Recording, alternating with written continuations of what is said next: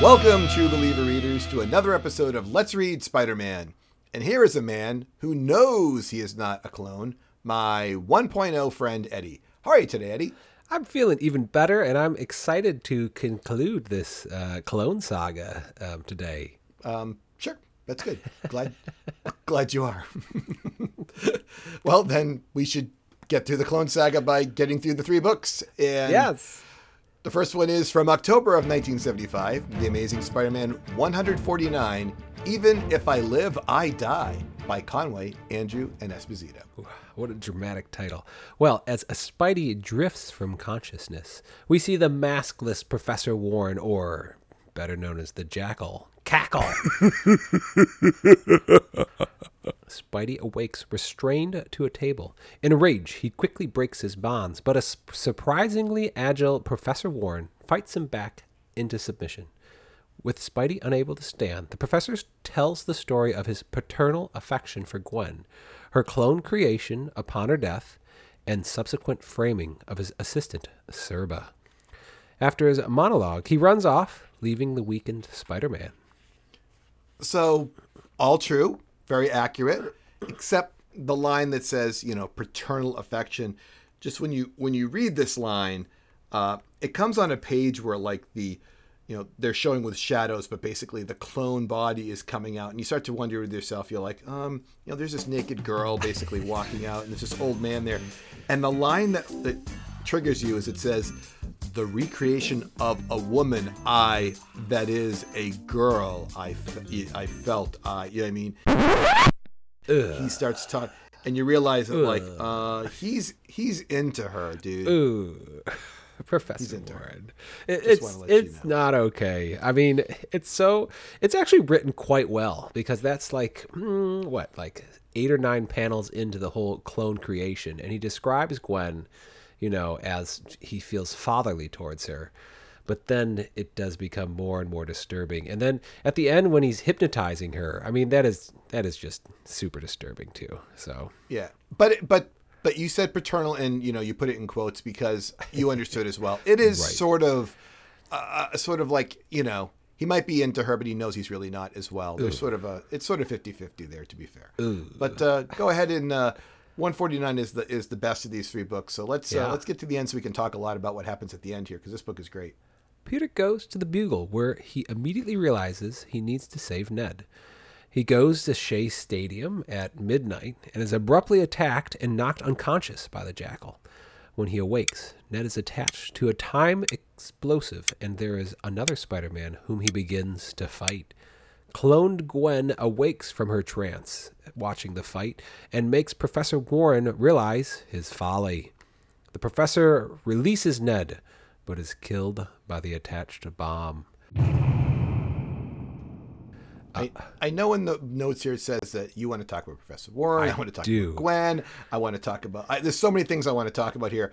There's like 1,000 things, but I want to be clear. The other books we're going to talk about are a little light. Yes. So I want to spend, as much time as we need on 149, and if we have to go back to it, we have to go back to it.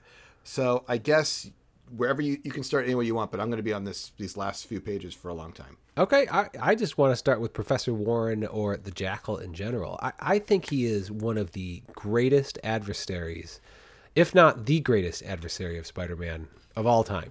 What do you think? No? Yes? Based on a per issue run, if you want to say hey, this guy was important for 10 books and here's what he did in his 10 books, I think it's a good argument. Sure. Yeah. I mean, he has a short lifespan, though, which makes it a little tricky. True. He doesn't appear prominently too terribly often, which is why I think he's such a great villain, too, because he really occupies the space as kind of a puppet master. And the fact that it turns out to be Professor Warren is really wild for a bunch of different reasons, because Professor Warren is obviously a very smart guy. And one of the things that the Jackal does so well, he manipulates, you can correct me if I'm wrong here, he manipulates Doc Ock, Hammerhead, the Scorpion, that big bear guy, I can't remember his name, and the Tarantula. All those guys he manages to convince to fight Spider-Man, as a proxy battle for himself. I'm so impressed by that. And then in this book, when Spider-Man actually goes, fisticuffs with Professor Warren, Professor Warren subdues Spider-Man. Yeah, if you're trying to collect Professor Warren books, good luck, okay? Because the first Professor Warren book is the first Gwen Stacy and the first Harry Osborn book, number 31. So forget that one. And then when he comes up as the Jackal, it's in the first appearance of the Punisher all time. So you have to basically say, I'm going to collect the Jackal book. I'm like, well, you're paying for the first Punisher book ever, which is 129. So forget collecting Jackal books. But he shows up in 129, for a little bit, goes away so Harry can jump up as the Goblin. Yeah. And then I would say he basically is the Green Goblin. He's running around in the background, just like the Goblin used to do in the very beginning of time when he was, negotiating with the big man in Foswell. And he has the whole psychosis of he doesn't really know what he's doing. Like, True. his failure is that he suddenly realizes that he killed someone. I didn't know I killed someone. I'm psychotic or something, because my brain turned this off. And now that I've wronged things, I'm going to try to do something heroic at the end. And there'll be no more killing. Now there's no more killing. So much killing. I mean, good thing Gwen was here. Let's talk about Gwen. That's what I. Okay, that's what let's hear about Gwen. Okay, so we're on like the third to last page, roughly. Okay. Everybody's basically dead now, except for she runs over to Spider-Man, and she says, "Spider-Man, are you both all right?" And she's going to try to figure out, she wants to talk about Spider-Man. Are you the real Spider-Man? Yeah. Now, Gwen knows she's a clone, right? Correct. So she says, are you sure that you're, and he says, oh, I'm the real one, Gwen, believe me. And she goes like, how can you tell? And he's like, why is she worried about if he's the real Peter? Because she's a clone. Shouldn't she really even care about that?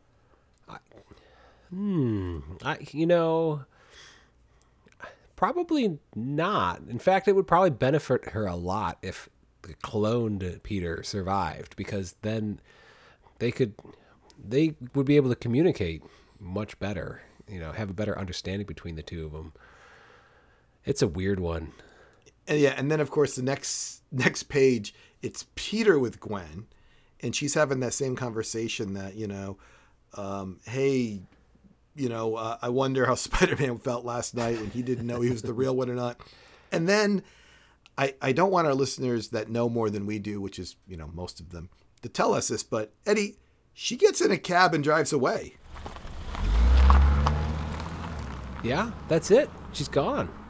Eddie, I don't know. Like, I didn't know Gwen Stacy was even a clone. That's how blindsided I was. That's the thing that surprised me the most in reading this. I didn't know there was a Gwen Stacy clone, and where is she now? Again, people are skimming at their podcasts right now. Right. Oh, of course we know where she is. But to me, I'm like, wow, what? So maybe one day, if we get that far, we'll find out what happened to her. She's bound to come back, that's for sure. Too much of a prominent character. But I think that's the only problem with this whole series, is that the actual cloning of Gwen and Spider-Man or Peter Parker, and then Professor Warren hypnotizing them to pretend, basically fool everyone that they're their real self, even, afterwards. Well, Eddie, I only have one thing to say about the next book, and I still have two more things to say about this book. Can I get another one in? Sure, go for it. He makes a bomb, right? Yes. And he says, only the real Spider-Man can defuse this bomb. So I'm going to have the two Spider-Man fight each other because they both think they're the real Spider-Man, and they'll both fight to the death thinking, right? Am I getting the story right? Correct. I think so. He literally says, have fun, fellas. And they're both like, I know I'm the real Spider-Man. And they fight each other. And yeah, I guess we're lucky that the one who's 2 years longer. This is, by the way, this is how he knows Peter Parker is Spider-Man, right? Yes. He's like, oh, the Peter Parker clone is Spider-Man. That means Peter Parker is Spider-Man. But a little convenient and a little disappointing that the clone Spider-Man only exists, for two pages, maybe 3. So disappointing. I know. Well, again, you and I, in our world, this is the end of the clone, but right. there'll be some That's not a spoiler to you, right? Imagine cloning someone, and that one person one of two people you clone turns out to be Spider-Man.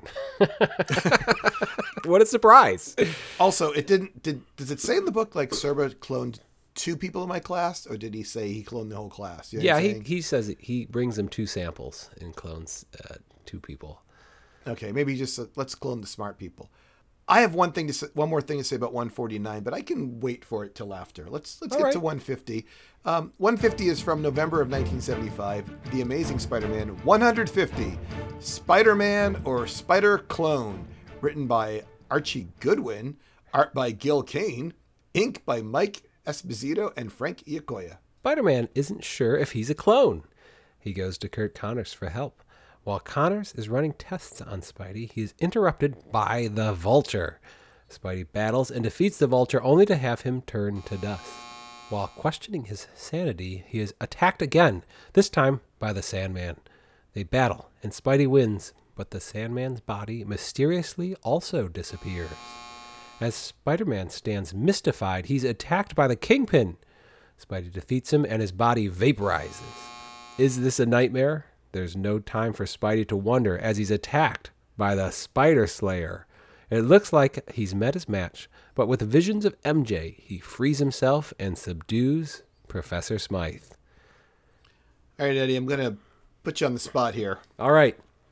At the end of 149, the last page, he runs upstairs. He sees someone's in his apartment. Yes. I'm not sure how they got in, but whatever. He opens the door. And he's like, Mary Jane, lady, am I ever glad to see you? And she's like, do you mean it for real? And he's like, come here and I'll show you. And they close the door to let us know that, like, not only does this book have the inappropriateness of Professor Warren, but now we're going to end this with another implied, like, adult situation, right? Well, I don't know. That's a little leading, but continue. What? What are you talking They're about? just going to sit down and talk. Oh, okay. All right. I know you're joking there, so... Sure. Okay. All right. So that being said, I need some help, Eddie. I do not understand, having read it twice, Okay. how thinking about MJ let him know that he's not the clone and allowed him to escape. I'll let him escape. I'll say but I couldn't understand this, Eddie. Please help me. Okay. I think because the clone would have no memories from the previous 2 years, right? So he would have no recollection that he was in love with MJ. So when he's thinking of MJ, he's thinking of a person who he's in love with, and he realizes at that moment that the clone would have the clone would be thinking of Gwen, because that's the clone's last memories that he would have had. Okay, that's a great answer, right? That's a great answer. It doesn't say that in this book, though. It would have been a great part of the book. The book says Professor Warren's clone might remember the same thing, but my thinking of it now is a pure emotional response. It says Warren was motivated by insane jealousy from when Gwen and I were in love. Exposed to Warren a little, the clone will have picked up on it and have his emotional reactions torn between Gwen and Mary Jane. And I'm like, what? Why don't you just say the clone wouldn't have had these strong feelings for Mary Jane, right? That's all you had to say. Yeah. I thought it would have that worked too, perfectly. It's written so poorly. Very poorly. Wait, this is because Archie Goodwin's back writing this book. Who is that guy? Yeah, Archie and Chip Goodwin. We'll talk about them later. And then to conclude the book too, he has the answers whether he is a clone in a paper that Doc Connors meticulously, investigated for him, and he just throws him off the building so that we don't totally know. Correct. We don't scientifically know whether this is the clone or not the clone. So, especially with that really shaky explanation, right, as well in there. Like, what do you? Because that was almost like he almost argued the wrong way. Like, well, technically, clone could have been terrible. The most bothersome thing for me in this book is how do you make a robot of the Sandman? If Professor Smythe can make a robot of the Sandman, then this guy's a genius. Like, What? What is he doing? Stop attacking Spider-Man and go be a billionaire somewhere. We've got a list of complaints, right? Yes. The gas destroys Spider-Man. Aunt May's always in the hospital. They always let people out on good behavior. And, of course, if you're so brilliant that you can fund an entire movie and production, use the money for something else as opposed to, what's Smythe after? Like, you're this wealthy, right? You're this brilliant. Well, I guess he already is a billionaire. Well, I'm ready to move on, James B. From December of 1975, The Amazing Spider-Man number 151, Skirmish Beneath the Streets by Len Wein, Ross Andru, and John Romita. Those are all different people than the last issue. It's true. They're different people from the issue before that too. So we're suddenly changing all our writers and most of our artists. But Eddie, Spidey tosses the Spider-Man clone into an incinerator, and I don't know about you, but I was envisioning how they're going to retcon this that will lead to the famous Ben Reilly clone many years from now. I'm not sure how familiar you are with that. You would have to help me a little bit. I vaguely know about this, James. I'm just letting you know that they're going to decide at one point. This is just too big, news. They're going to decide at one point that, you know what, maybe the clone lived. It magically fell through the incinerator and woke up. You and I can decide. Like, this is the panel we're living with right now. There is also, Eddie, a what if book called "What If Spider-Man's Clone Had Lived," which comes out, it's going to come out in, let's say, a few years from where we are, like in the 1980. And then, I'm sure people are going to be yelling at me. Ben Reilly's not going to come out for another 25 years. That's exactly what I was envisioning. Imagine Peter having an alternate self. If only he could have, talked to this person. First of all, Eddie, hold on. We don't need to imagine it. We got a book on it. All right. We'll do it. It's okay, sounds good. It's on the list. We'll get there. I just thought we should at least finish the Clone Saga before we hit the All right. Tell me about who else is in this book, James B. Harry's back at school. Harry Osborn, which is awkward. And he's invited to the same party as every other character. It's going to be a party for Ned and Betty, which is being thrown by J. Jonah Jameson, but it's implied that it was Joe Robbie's idea. But Eddie, Flash Thompson is at the party, and he finds something that I want to talk about for 30 seconds. Great. I would like to hear this too. And he finds some records, and they're Guy Lombardo records, and overruns J. Jonah Jameson, kind of basically says, like, don't touch my records. I'm putting the radio on for you, etc. But I mention this because, Eddie, everybody has like that person that they've met or the famous person they know, or blah, blah, blah. And this obscure Guy Lombardo character is the only relative related to me of any notoriety or fame. Really? So, yes. The closest relation I have is that, like, my great-grandfather was cousins with like Guy Lombardo's father, which makes my grandmother second cousins with Guy Lombardo, who is and you might know because you're in the music business. But Guy Lombardo, I did not know that. No. So yes, I'm related to Guy Lombardo, and I'm glad to see he made a Spider-Man comic. But do you want to talk about Harry for a second here? He's back. Harry is back.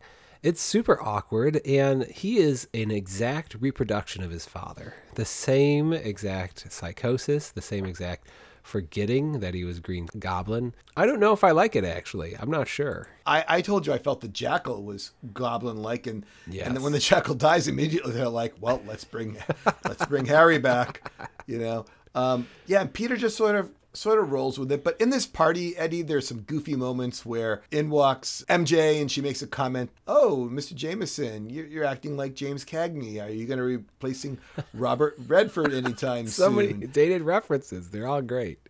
Yeah, and then Harry offers her a sip of his Dr. Pepper, which let me know apparently that Dr. Pepper was around in 1975. I didn't know that. Ned leads us there, and he at least asks, I'm not really sure why I was kidnapped by the Jackal or how I escaped. Does anybody want to explain what happened in that issue? And Peter's like, sure, let me summarize what happened. I guess Professor Warren felt responsible for the Jackal for some reason we don't know, but now he's dead and the Jackal disappeared. And let's just talk about happier things. And meanwhile, J. Jonah Jameson's over there and he's, making a fuss over different things. And the best one, Eddie, is the whole caviar tuna salad sequence. Yes. Where he's thinking in his head, he's like, gluttons, they've gone through 3 platters of caviar, but they haven't touched the blasted tuna salad. And he's like, Miss Boswell, caviar is bad for the teeth. Try some delicious tuna salad. And she's like, she's a kid. She's like, but I don't like fish, Mr. Jameson. Tuna. Come on, Miss Boswell, try the tuna or you're fired. And then Peter's getting served Dr. Pepper again because nobody's serving any hard alcohol because he's being cheap. It's more pertinent to playing within the characters that are in Spider-Man. So I enjoyed it. Well, these writers, Len Wein, who's filling in for whatever reason on this issue, they have Spider-Man take about 4 pages to try to figure out a way to go find the villain. He's trying to change his clothes while hanging on a helicopter that's flying over the city. He finds the villain. It's the Shocker. The Shocker is actually spelling out his name across the city, like the way that you design, like on the side of a building, you make the light spell words. He's spelling out the word Shocker, just in case you don't know why. He's definitely a C-level villain. I don't know how he's able to do this, but of course, he then gets a 4-page fight with Spider-Man, and he does get the upper hand on Spider-Man because he's able to knock some debris onto him, and it knocks Spider-Man out, and he wakes up, and and he's in a room with water rising up to his neck. Ooh, so looks bad at the end. That definitely looks bad for Spider-Man. You like the Shocker? The Shocker has my second favorite outfit of all villains. I always have enjoyed his. I think we could describe this as a quilted yellow jumpsuit that has, of course, his shocking hands at the end of it. My first favorite villain outfit. I'm thinking it's Kraven, right? It's the leopard pants of Kraven. Leopard pants, complete with the lion on his chest, which shoots laser beams out of his nipples. Right. Eddie, I noticed that Spider-Man didn't. He ran out of web fluid, and it's a good thing because he didn't even get an attempt to try to use his web fluid to web up the thumbs of the Shocker, which is, as we know, traditionally exactly how he defeated him the last 2 times.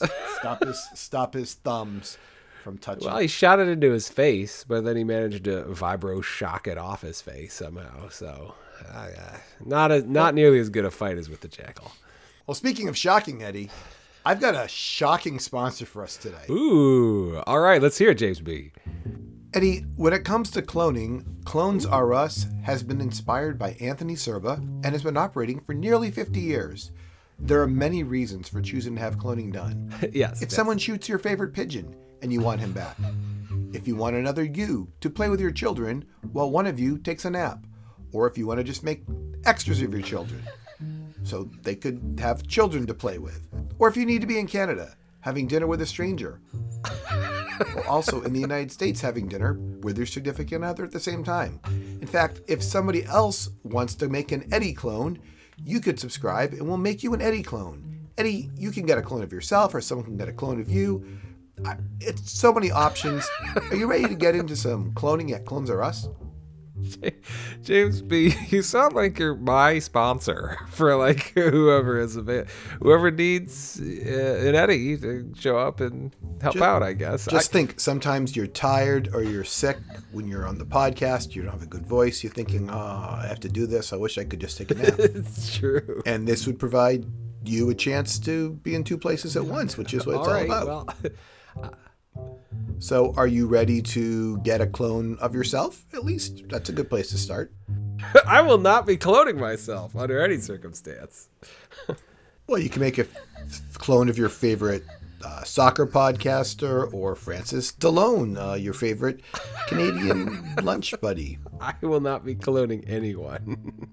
Oh my goodness. No, thank you. We don't need any clones. You're passing up an opportunity for your kids to have someone to play with while you're podcasting. Just think about that. Well, Eddie, if you decide you want to clone, Would you clone Pepper? My dog? I wouldn't clone anything, James B. I'm sorry. All right. Well, worked out for Professor Warren. What would, Kind of. What would you do about Gwen Stacy then? Whoa, man. I don't know what I'd do with Gwen Stacy. I think I would do exactly what happens in Spider-Man. Just let her go and live her life. So I would move to, if I was Gwen, I'd move to England and live with her I aunt thought and that uncle, too. You know? Yeah, I thought that's what she should go She already to. tried to restart there, and she has Yep. connections. So Yep. And maybe they'll take her in because it's sort of Yeah, weird. So weird stuff. Okay, let's wrap this up here. Eddie, if people wanted to talk to us about how they felt about the Jackal or Harry's return or this lame Shocker villain, how could they reach us? you can email us at letsreadspiderman@gmail.com, or you could find us on Twitter at Let's Read Spidey. All right, it's time for the close, and I'm James B., joined by Eddie. And remember, listeners, if you go to a party with J. Jonah Jameson as the host, don't eat any of the caviar. Eat the tuna salad. Goodbye. Goodbye.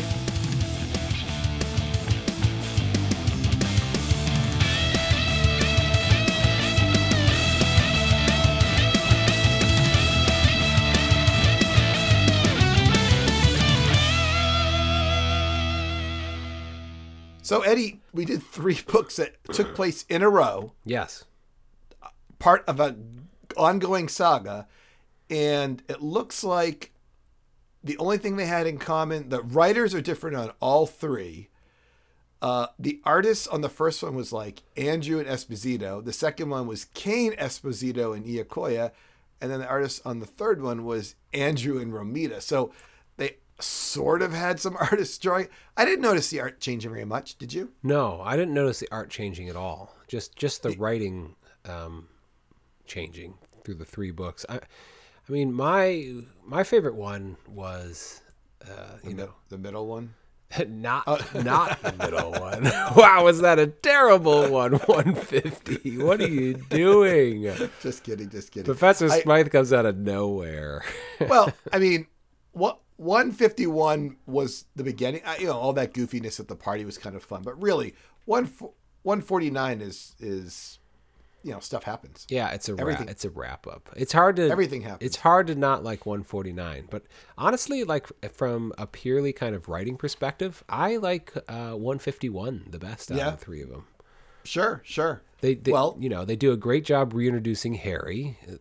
They have MJ and Peter together a lot and interacting properly. And then the comedy is Return to Spider-Man in an appropriate way with J. Jonah being J. Jonah. Boy, did they miss out on not being able to hit 150 for the good book and landing it on 149. Come on, guys. Yeah. What are you doing? They could have. I mean, they had already drawn out the Gwen Stacy and Jackal saga for such a long time. It would have been so easy. All they had to do is put the giant size in for, make that one of the regular books. It could have bumped everything. Right. The giant size could have been a one-off with some other goofy storyline with some dopey villain or something. It would be great to have Amazing Spider-Man 150 have been this great book, but 150 is terrible. It's just one of the worst ones You know what? we've read. 100 was terrible too because it was almost the it was same bad. problem, right? It was another like Yeah, I'm same delirious. Buy Yeah. my book. I'm delirious, and maybe of one exciting thing in it. Maybe Did you think he was dreaming? I thought he was dreaming the whole time. Again, I just was like, I didn't know what was happening. because how could you make a robot Sandman? It's just ridiculous to think that. Impossible. What is this nonsense?